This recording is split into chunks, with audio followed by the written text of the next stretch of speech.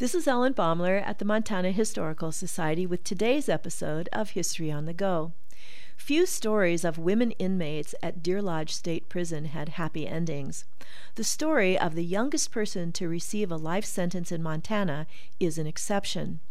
15-year-old Muriel Murphy stood accused with her boyfriend, 18-year-old William Newman, of luring elderly Gus Anderson out of a Great Falls bar to steal his wallet.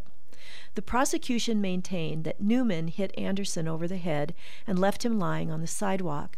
Anderson died of pneumonia 2 days later. Because the robbery resulted in a death, the charge was first-degree murder. The teens claimed Anderson had grabbed Muriel and Newman hit Anderson in defending her. The state waived the death penalty, leaving Judge H. Ewing no option but to sentence both to life in prison. Upon pronouncing the sentence, the judge told the teens, "This sentence does not really mean what it says. Apply to the executive department when the time comes, and I will do all I can."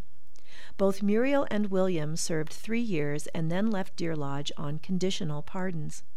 The couple eventually married, left the state, and started a family. W.L. Fitzsimmons, clerk of the State Board of Examiners, corresponded with the Newmans as a condition of their release. After 10 years, he wrote a final letter informing them that they had fulfilled the conditions and that all rights of citizenship lost by reason of conviction were officially restored.